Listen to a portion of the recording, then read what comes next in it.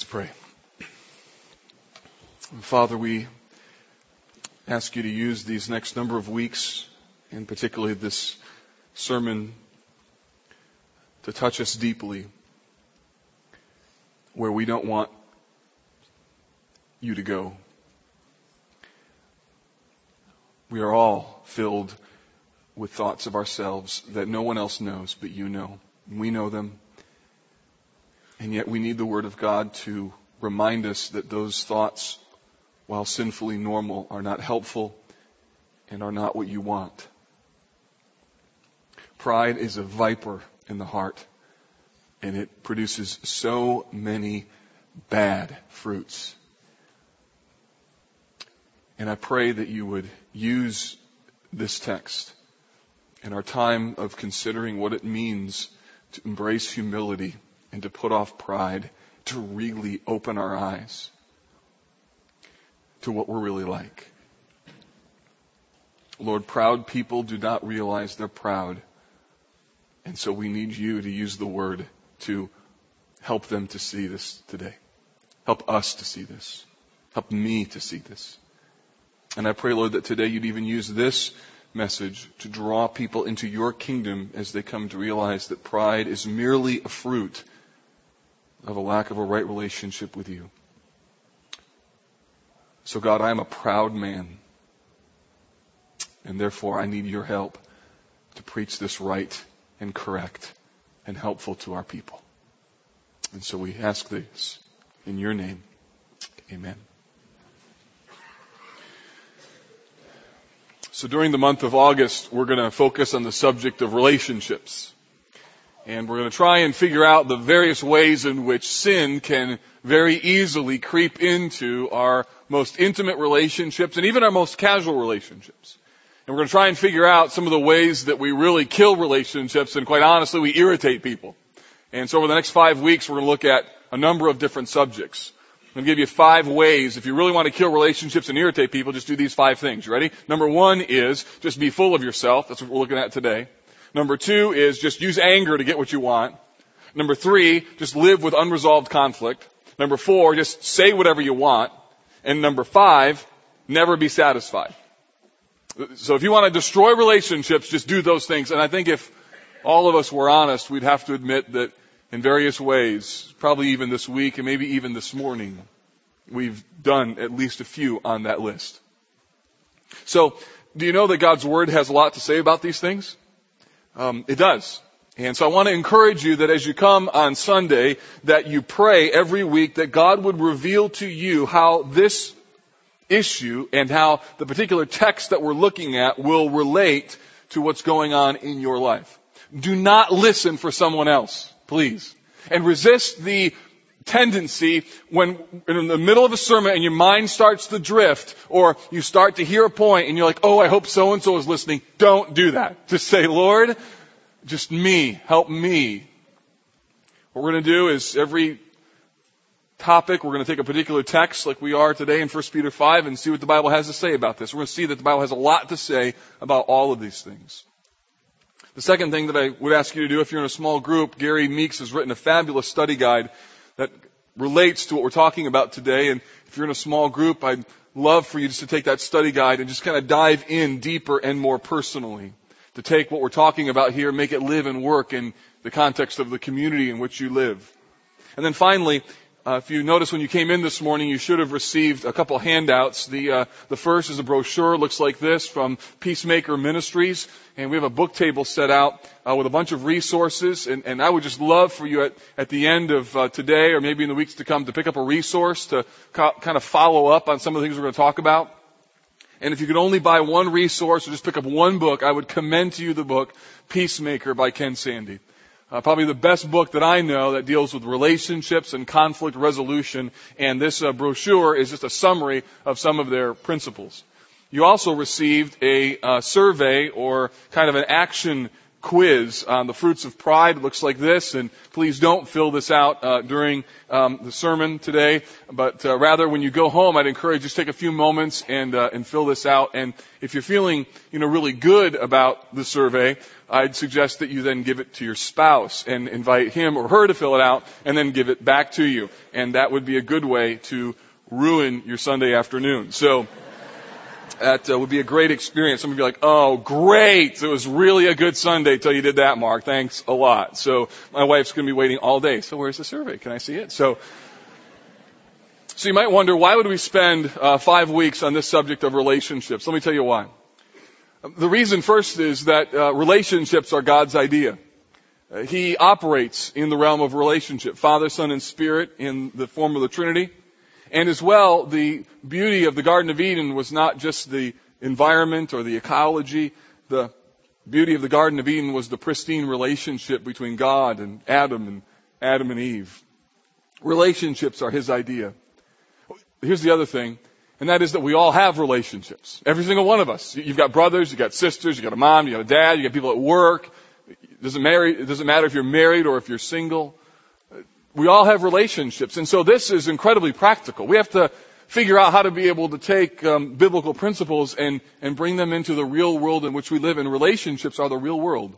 It really is the context in which we're all going to have to deal with people. You may want to run away and go to a cave, but you won't be able to live there long. You have to deal with people. And you have to deal with relationships. And so this is the real world. The other thing is that relationships provide great joy and great pain. I can think of some of the best memories of my life have been memories associated with people and closeness and friendship and relationship. Relationship was a part of that. And so relationships bring great joy. And my guess is you can also think that with me about some of the most difficult seasons of your life, some of the most painful things that have ever happened to you. My guess is it was because of relationships. Words that have been said, a relationship that fell apart, a person who you just couldn't get along with, someone who said something that was just so hurtful, and to this day, it still hurts. Relationships provide great joy or great pain. In fact, you know what? Relationships provide a context for you to be able to really demonstrate the Christ-likeness that God commends to us. Relationships provide great joy, great pain. Here's the last one, and that is we have blind spots. See, the fact of the matter is that we don't see our life very clearly. We don't see our own pride very clearly. In fact, proud people don't see that they're proud. You know why? Because they're proud. That's why. They don't see it. And yet we see it, and we can see other people's issues so more clearly than our own. And so it's helpful to take these weeks and just talk about some things that we all need to work on. So can we just acknowledge that we all are a work in progress? Can we all just realize that we're all a piece of work? And the church needs to be a place where people can say, you know what? I got issues. You can't stay there. You can't be like, I got issues all day long for 5, 10, 15, 20 years. But to realize that, you know what? We all have challenges. We all have to wrestle with these things. And the Word of God gives us great hope as to what we can do to have the evidence of Christ formed in our lives so that we can really demonstrate that we love Jesus. You know, the Bible calls us to be Christ-like, and one of the greatest ways that we can be Christ-like is in our relationships. You know, I realized this last week in a kind of a painful way, or actually it was 2 weeks ago. I was in a hurry. I was running an errand for Sarah and was running to one of our local department stores or a grocery store. And as I was checking, I had like 2 objects or 3. It was like $15. And I took my debit card, rang it through the checkout scanner, and a lady typed in her thing, and then she said, "Can I see your ID?" I said, "Sure." So I pulled out my wallet and I showed her my ID. Now my wallet has a little clear plastic place where I place my ID. So I showed her my ID so she could see that the picture, the name, and the card all matched. And then she said to me, "Please take it out of your wallet." And I was like, what is this? It's like, what are you, the shopping cop? You know, what is this? I was like, what is this? And I was irritated. I was like, I gotta go, and you're like IDing me on this thing, and it's like $15? And it just came out. I said, "Are you serious?"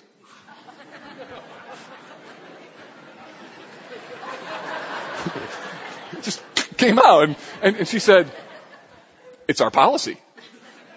And then I was like, thinking, well, what's going to happen if I say no, right? So I was like, all right. So I took it out and handed it to her. And then of course, then something else came out. And I said, no one's ever asked me for my ID before. And she said, that's because no one else follows the policy. And I was like, oh, brother. Well, that makes sense. So then she handed it back to me, and I was waiting for her to write me a ticket or something, you're being fined, and things of that sort. And I put it back in my wallet, and I left. And, I wasn't like overly sinful. I was just, moderately so. And I was like, I was feeling like just kind of irritated. So I left the store, kind of grumbling underneath my breath, like you've never done. And then I got to the car, and I opened the car door, and as I put my wallet in my pocket, I looked down, and I was absolutely floored. Because I was wearing our VBS t-shirt. And in big, bold letters across my chest was the word Jesus. And I was like, Mark. So I'm never wearing that shirt again. That's what it's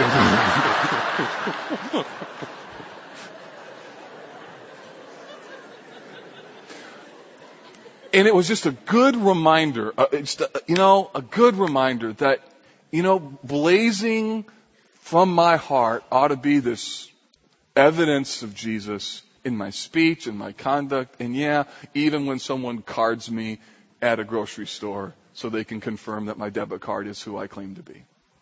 And yet pride, this desire to not be bothered, to not be inconvenienced, to not have the policy enforced for me because I'm the exception to the rule for my $15 purchase. That stuff is just there. And it doesn't take a whole lot for it to come out. And we all know that. And that's why this warning from this text is so critical. Peter says, be clothed, all of you, with humility, because God resists the proud, but he gives grace to the humble.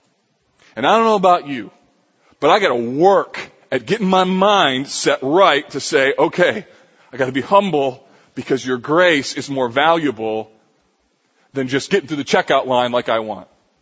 I got to work at this attitude that's within me that just comes out so quickly. So what does the Bible say about pride? Well, the first thing from 1 Peter 5 is this, that pride invites opposition. The statement is clear. God opposes the proud. So what's pride?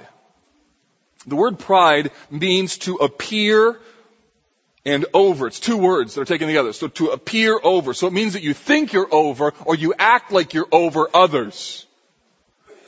It means that you think highly of yourself, that you're better than others. And the word can be translated as arrogant or boastful or insolent. Those words kind of grabbed me, so I started looking at what they mean, what their definitions are, and it was helpful. These are the three ways, and there's probably more, but at least these are three ways that pride surfaces in our lives. We're arrogant, meaning in what I think about myself. So some of us are arrogant, just what we think about ourselves. We really think we're smarter or better than other people. I mean, that's really the problem.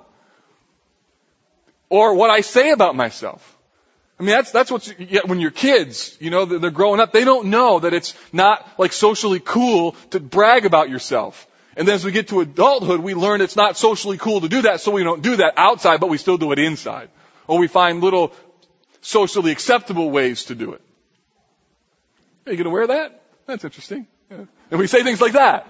Like, so how's your job going? Which we really want them to ask, how's your job going? So we find ways to be boastful without being like kids. Or the third one, insolent, is how we talk to others. I see this all the time where somebody just has an air about them where the way they talk is they talk down to people. They feel like the world is their classroom. Everyone needs to learn from me. I've got the answer. Listen to me. Watch how I help you. I got the answer to your life, man.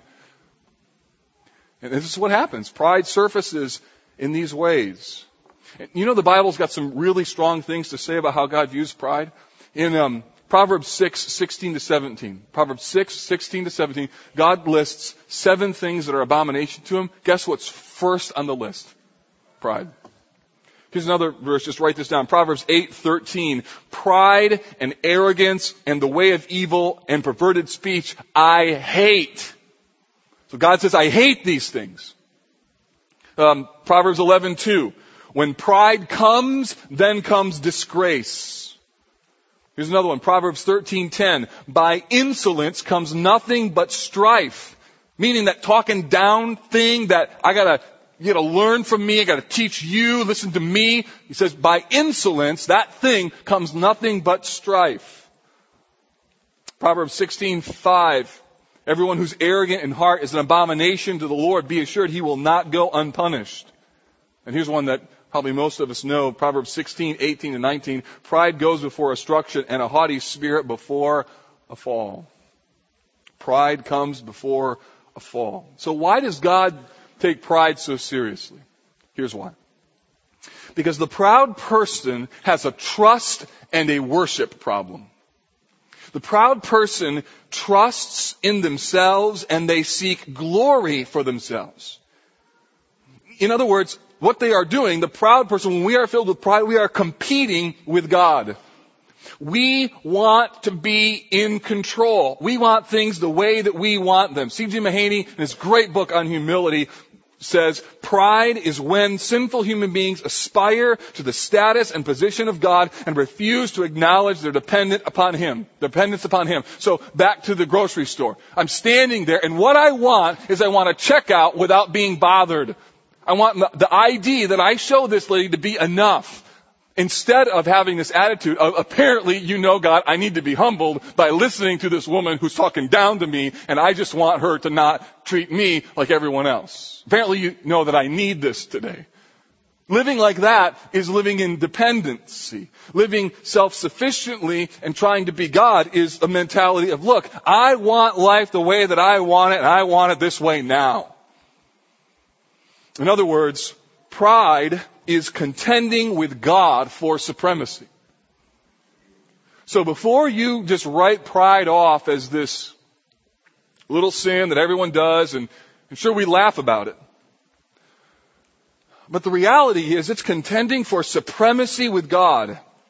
And that was a devastating little definition for me to discover this week. Contending with supremacy for you. So the problem is not just that I think too much of myself, but it's that I'm literally contending with you for who's going to run my life. Going to contend with you for supremacy or who's going to be exalted. So the text says that God resists the proud or opposes the proud, but He gives grace to the humble. What does it mean that He's opposing? The word is in the present tense, and it means that it's continually. So whatever's going on here, God is continually rolling out opposition. There's a sense of this continual aspect that the person is constantly receiving from God opposition. What does opposition mean? Opposition was used of arranging military forces. It's when a castle or a city was going to be invaded and troops would come and stake their tents and line up their forces. That's the word that Peter uses about God's posture towards you. That's scary. So you're in your little pride castle and all of a sudden you look out the window and holy smoke, there's like 30,000 forces lined up against your 4. And then you're going to go try and win that battle. Let's go! Dun, dun, dun, dun, house 4. Let's go! And you're going to get toasted. You're going to get blown over. God has lined up the forces of the universe to show you that this isn't going to work. So how does God oppose people? Well, one of the ways that God judges people, according to the book of Romans, chapter 1, verses 24, 26, and 28, is God gives them up. He sort of says, hey, you want to run your life? Good luck with that. You want to try and do things your own way? Yeah, go for it. Let's see how that works. So God one of the signs of His judgment is He just lets us go our own way. So that means that if in the context of the next 5 weeks you feel a twinge of conviction, or you feel like, wow, God's speaking to me about this, that is mercy, friend. That is mercy. When He opens your eyes and you feel this conviction and this weight, don't you resist that and say, I don't want to be convicted. No, it's mercy. You ought to freak out when you can listen to 5 messages and walk away unchanged. That ought to scare you to death.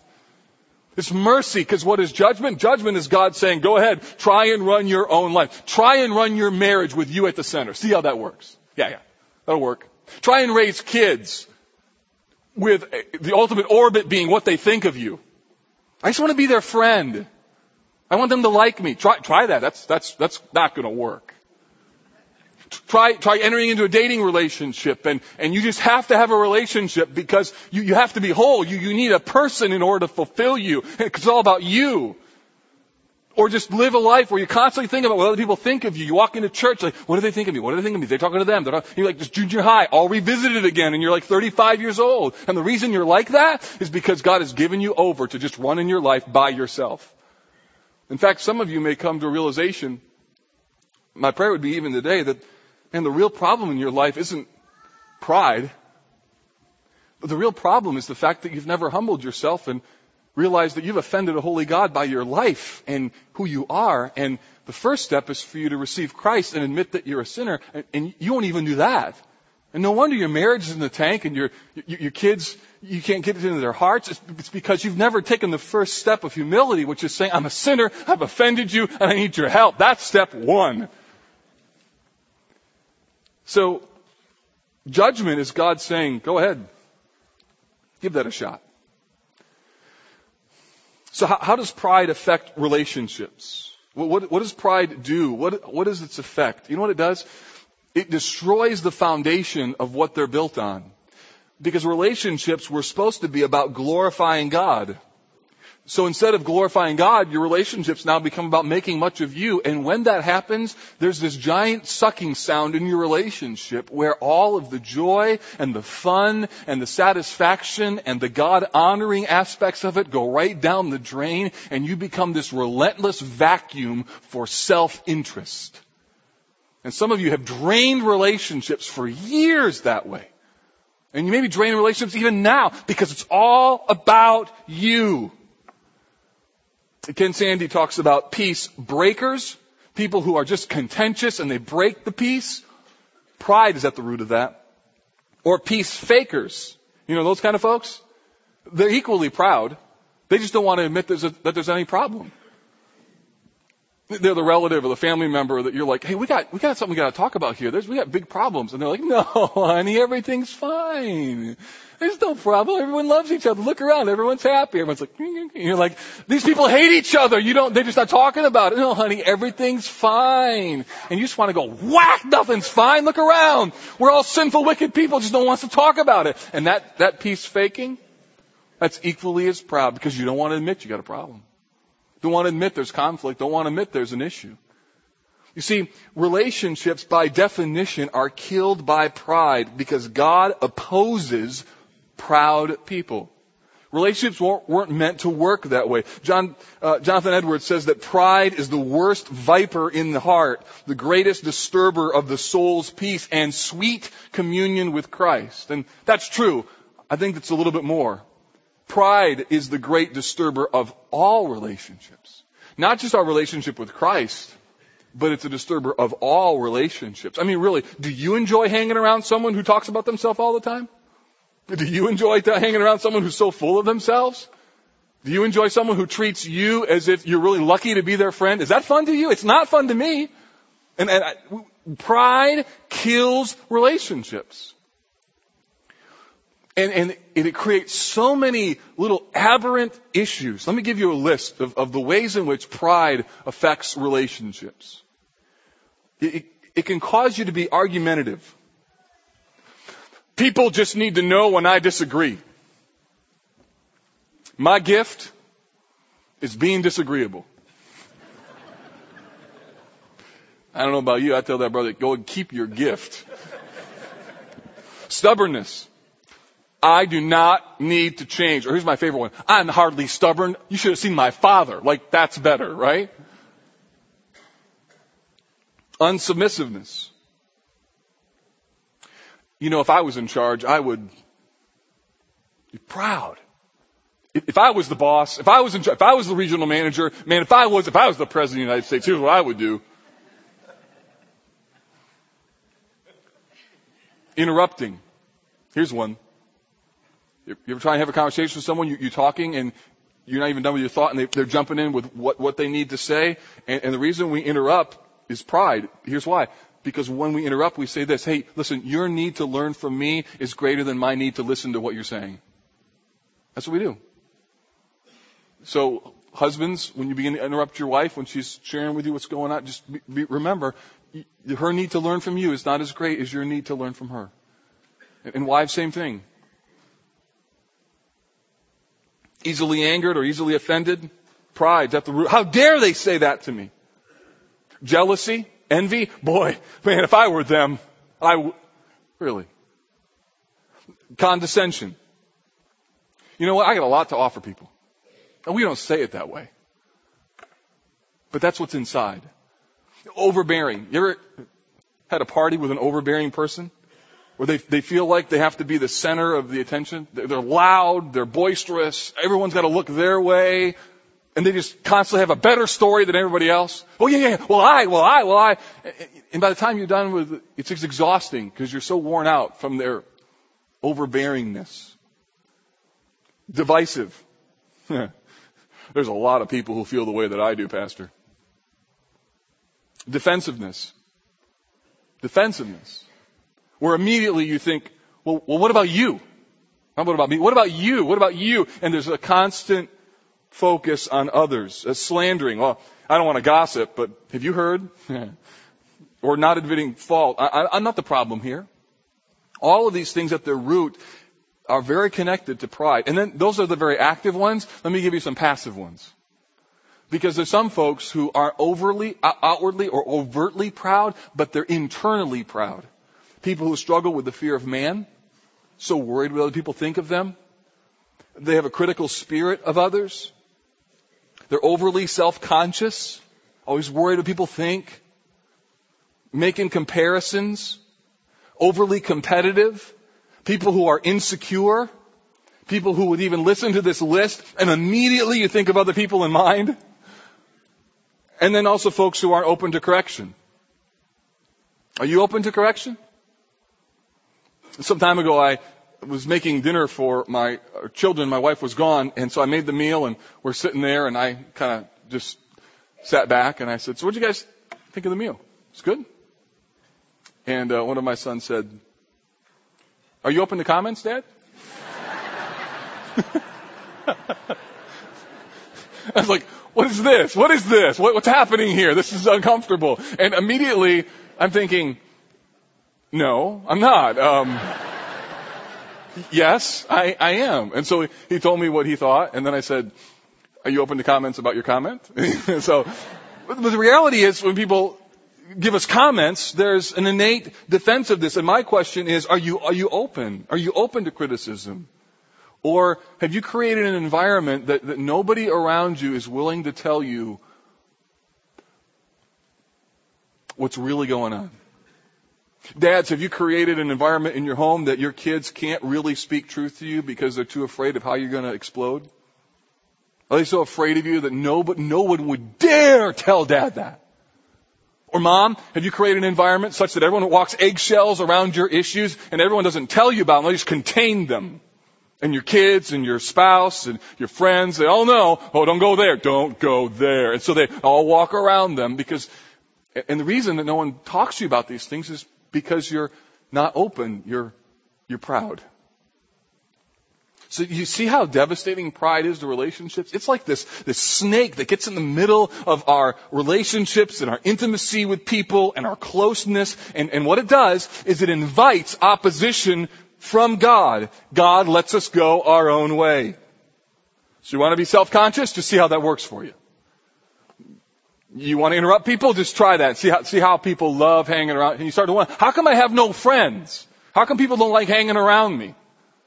Why is it that people just are defensive with me? And it could be because God has just let you go and allowed pride to run its full course. God opposes the proud, but He doesn't leave us without hope. He says in the text, He gives grace to the humble. So here's the thing. While pride invites opposition, here's the beautiful thing. Humility invites grace. So beautiful. God says that while pride invites opposition, humility invites this beautiful gift called grace. So what does it mean to be humble? The word humble means to be low-lying or something that doesn't rise far from the ground. It means in scriptural or spiritual terms that you have an appropriate view of yourself. It means that you understand who God is and you understand who you are. And again, that's why the cross is so important. Because you understand that I needed a Savior to save me from me. And it was Christ who rescued this poor, wretched, miserable sinner. And He saved me and cleansed me and called me beloved. And I didn't deserve that. And understanding that sets the framework for then how you live in life. You see, while pride contends for supremacy, humility celebrates dependency. That's the difference. Pride says, I want to be in control. And humility says, thank you that I'm not in control. Pride says, I want to run my own life. And humility says, I tried that. That didn't work. I need your help. Pride says, I need to make something of me. Humility says, there is no condemnation for those who are in Christ Jesus. Rest there.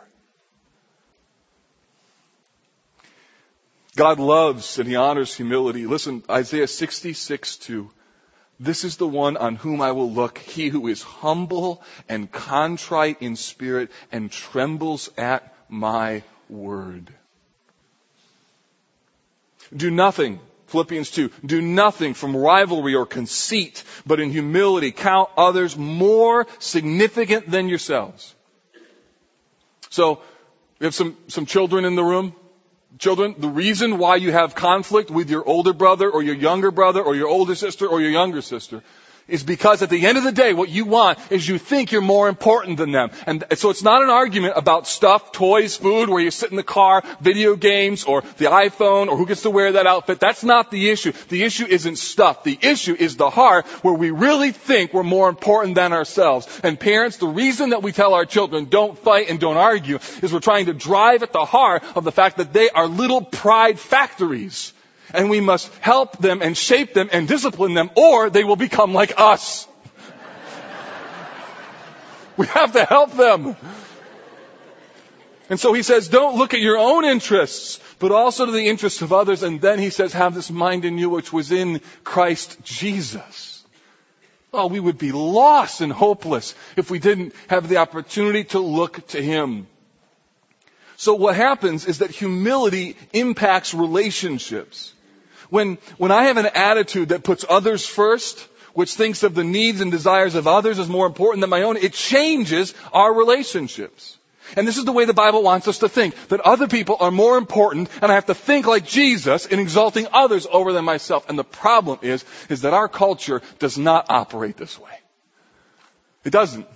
In fact, last Sunday in the third service, I sang a little ditty that I remembered from as a kid. There was a show that I used to watch when I was a child called Captain Kangaroo. How many of you watched that? Okay, yes, great show, right? With the ping pong balls and the moose and all that. Remember that? So at the commercial breaks, they had these little public service announcement commercials that I think were designed to try and help children be better citizens in our community. And I would argue it made us worse. And let me show you this little commercial. The most important person in the whole wide world is you, and you hardly even know you. The most important person in the whole wide world is you. Come on, we'll show you. Let's find out more about the things you feel and do, 'cause you're the most important person in the world to you. That's why I'm so messed up, right there. That's the problem. Captain Kangaroo and that stuff got me really messed up. Listen, the most important person in the whole wide world is you. Come on, we'll show you. And what you don't know, the Bible says the most important person in the world is not you. That's the difference. And that's why our kids and our families have to know the Word, because it's absolutely antithetical to the message of our culture. That the world does not revolve around you. And if you live that way, good luck with that. So how does God give grace to the humble? What does it mean He gives grace? Here's what this means. The word grace, it means that first, when we are forgiven of our sins through Christ, God pours out grace. It means unmerited favor. It means God treats you as you don't deserve. But there's another meaning along with this. It means that after you receive Christ, that God continually gives you, listen, the desire, the power, and the ability to do His will. It's beautiful. He gives you the desire, the ability, and the power to do His will. It means that He is continually pouring out on you, if you're humble, this empowerment to do what He wants you to do. And by the way, you're living here not for your glory, but for His. That's why you exist. And so the fact that God is willing to pour out His grace upon you when you choose the path of humility is the most beautiful, most wonderful, most glorious thing in all of the world, because that's why we are here, to make much of Him. And the humble people are the ones who receive power and the ability to do that. 1 Peter 5 indicates that God is ready to give grace to the humble person. He gives them supernatural strength and assistance. It's that God providentially and personally supports the humble. It means that the humble person is not alone. Listen, humility is God's plan. Remember that. Humility is God's plan. For the twins' birthday, we bought them desks in their room, and I saw them at Office Max, and I was like, these will work, let's buy these. And they didn't have them in stock, so they said, well, we'll ship them to you. And I was like, great. But I didn't know it meant that ship them unassembled. And so these two huge boxes show up, and I'm opening these boxes, and there is like 30,000 pieces and this manual. And so our garage is all set up with these boards, and I'm starting to put these things together, and I'm just looking at this mound of 2 desks. This is going to be forever. So I think, well, there can't be that many steps. So I open up the manual, and I've already begun. I'm on step 4, and I got 2 desks. And then I look to the end, just curious, how many steps are there? There's 46 steps. It was so discouraging. It took me 8 hours to put 1 desk together. I still have another one to go. And what I had to do is to go each step along the way and follow the instructions very carefully. And even though sometimes I didn't understand, why is this dowel going here? And why is this little bolt going here? At the end of the day, it all made sense because the plan all fit together. Listen to me. Humility is God's plan. It's His instruction manual to you and me. And you may not understand how all the pieces fit together, but He's ready to pour out grace if you will simply trust Him and say, Lord, I believe that humility is the better way. A few years ago, I found a piece written by Nancy Lee DeMoss called Broken People versus Proud People. It's a phenomenal story behind this list. She gave it the first time at a conference for Campus Crusade, and a revival broke out. Let me give you just a few of the things that she says is the difference between proud people and broken people. Proud people focus on the failures of others. Broken people are overwhelmed with a sense of their own need. Proud people have a critical fault-finding spirit. Broken people can forgive because they know how much they've been forgiven. Proud people look down on others. Broken people esteem others better than themselves. Proud people are independent and self-sufficient. Broken people know their need for others. Proud people have to prove that they're right. Broken people have yielded the right to be right. Proud people are unapproachable or defensive. Broken people receive criticism with a humble, open spirit. Do you see how big the difference is? Do you see how much God-honoring good could come from relationships that look like broken, humble people instead of proud, arrogant, insolent people? So the text says, all of you, clothe yourselves with humility. Finally, what does this mean, clothe yourselves? The idea is this. You take the existing garments that you have, and you take another garment and you put it on you.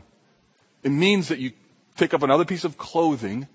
And Peter probably had in mind when Jesus, in John 13, put a towel around his waist and began serving the other disciples and washing their feet. So take who you are and intentionally cultivate humility. Clothe yourselves. Put on humility.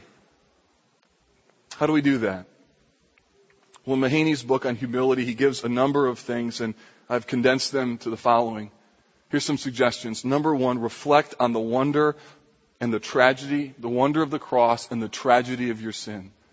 Listen, you will be a proud man or woman until you get back to the cross.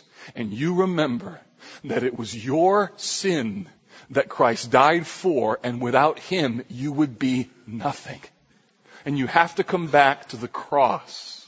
You can't just say, I'm just not going to be proud anymore. You can't do that. You have to go back to Jesus. It all comes back to Him and say, Lord, help me. I want to be like You. Secondly, begin each day acknowledging your dependence on God and gratitude to Him. Listen, pride didn't sleep. It wakes up and it's right there. And when your feet hit the floor, say, Lord, I need your help today. And I'm thankful that I'm alive and that I've got a new day, but I need your help. Don't live independent, self-sufficient lives. Cultivate dependence. Third, practice the spiritual disciplines, prayers, scripture, memorization, journaling, all of these things. Set your sails to head in the right direction. They help to reorient your proud heart as to what's really important and what's really valuable. Seize your downtime, meaning take your commute, you're running a treadmill, the last 10 minutes of the day, and use them to set your mind on the right things. Put Scripture in your heart. The more you get Scripture in, the more pride will be able to be defeated. You have to listen to someone else other than yourself. And finally, there could be many more, cast your cares upon Him. 1 Peter 5 links the casting of cares with humility. In other words, people who cast their cares cultivate humility. In other words, proud people, listen, proud people don't pray. Why? Because every time they get on their knees and pray, they're acknowledging, I need your help. So proud people don't like to pray unless they're in big trouble. When it comes to dealing with other people, here's some other things.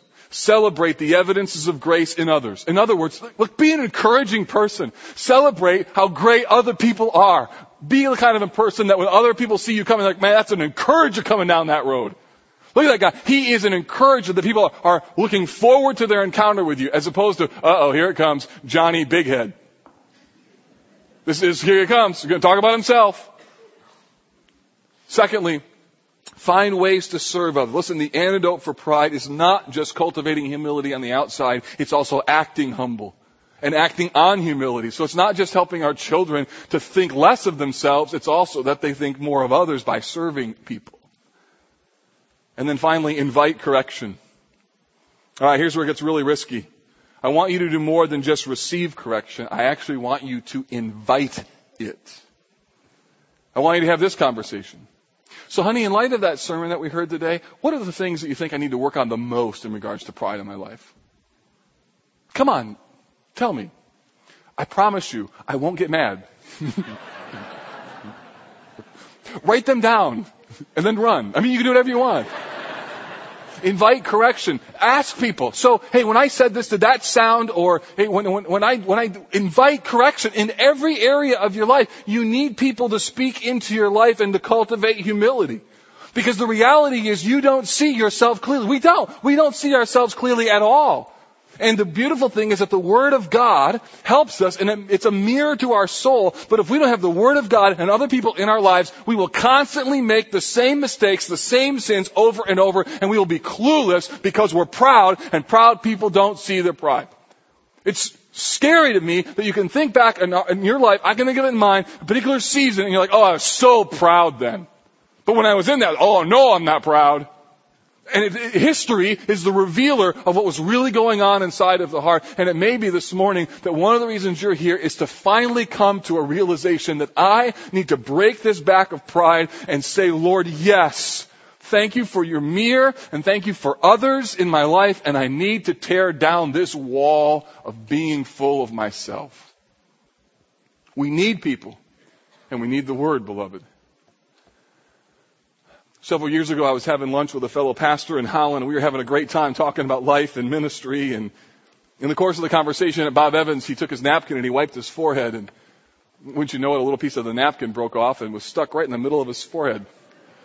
It was a little bit of an awkward moment because he kept talking, and I wanted to be like, hey, you got something. And I was just like hoping it'd like fall off. I'm like, trying to hope that thing would just like go away. And I didn't do that, but I was thinking, how can I get that thing off? And it'll fall off eventually, but that bad boy just stayed there, and he was talking, and so, and then at that point, I was like, now, do I still tell him about it? Because, how do I interrupt this conversation? And so I said, well, it'll fall off eventually, and so I didn't say anything. And so we're there about 15 minutes or so, and then 15 minutes later the check comes, and so we're walking to the checkout counter, and we're walking there, and sure enough, he's got that piece of thing right there, and I'm like, oh, I see, I hope that thing falls off soon. So go to the counter, and at this point I just couldn't tell him, because if I said, hey, you got this thing on your face, he could say, well, how long has it been there? And then it'd be like, oh no, it's like 30 minutes, I mean, that's like worse. So I was like, no, I'm not going to tell him. So I go to the counter, and I give him the bill, and I sign, and we'll see if I hit him hard, maybe it'll come off or something. And so he goes out to the car, and I'm like, oh, glad that's over. I'm so awkward inside, like, oh, I wish I just couldn't tell him. I just couldn't tell him. So I think it's, oh, great. So I go back to my office, and I'm like, oh, glad that's over. And I see this blinking light on my phone. It's a voicemail. So I press the voicemail button, push in my code, and on the other line is, hey, Vrogop, some friend you are. Yeah, so when I got in my car, I turned the ignition on, I looked in the mirror. Guess what I saw? Yeah, this big piece of paper sticking on my forehead. Like, how long was that there? Yeah, like some good friend you are wouldn't even tell me about some paper. Thanks a lot, Vrogop. Love you too. Click.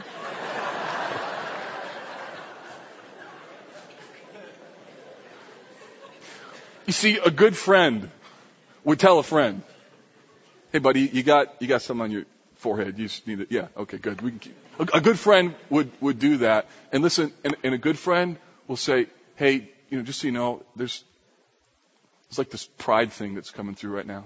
You can't really see it, and hope you still love me because I love you, and I love you enough to tell you that this is it's really not attractive. We need people like that. And even more than that, we need the Word of God to do that. To tell us in the midst of a culture that says the most important person in the whole wide world is you, the Bible says, No. You get that all wrong. You do that, God opposes the proud. Here's Amir. He gives grace to the humble. So please, for the sake of your family, for the sake of your children, for the sake of relationships, and my goodness, for the sake of the glory of God, let us embrace humility. And thank God that He's given us a word that serves as a mirror to show us that we are not the center of the universe. And that we need to embrace humility because God wants to pour out His grace upon us. So Father, we pray that you would finish this work of pride in our lives, and that you would deal it a blow today. It's a viper, destroys, hurts relationships. And I pray that you today would just speak through your word. Thank you, Lord, that your word is a better friend than I am, and that you use it to be a mirror to our souls. Father, I hate the pride in my own heart. I hate its manifestation in subtle and small and obvious ways to other people. And with these brothers and sisters here today, I say to you, Lord, help us to sever this root of pride in a new way. We do not want to have you oppose us. We have felt and tasted of the pain of trying to run our own lives. And it has destroyed relationships, led to long-term conflict, created words that we should have never said, and feelings that are just so wrong. And today we see those as sin, as contending with you for supremacy. And so we pray that you would forgive us and cleanse us. And today, Lord, we renew our commitment to humility. We say, along with Paul, we want to have the mind of Christ. We want to know you, Jesus. We want to know your word and have it be a mirror in our lives. We want to be open to correction. We want to have hearts that are not defensive. We don't want to talk down to people. Lord, we don't want to think highly of ourselves when we really know the truth of the gospel. We make a mockery of the cross by the exaltation of ourselves. And so today, Jesus, we say, we choose humility. And so, Lord, I pray that you'd help us to cultivate that through the Word, through prayer, through others, that you would be emblazoned on our chests in a new way.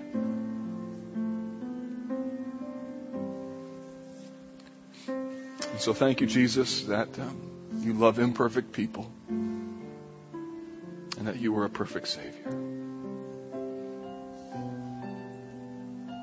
And so, Lord, now send us from this place a people who've been not only moved by you, but whose hearts know that you have been good and gracious and kind to us. So, Father, I pray that you would be pleased with what flows from the hearts of your people in the seats and on their knees. Make us a humble people, we pray. In Jesus' name, amen.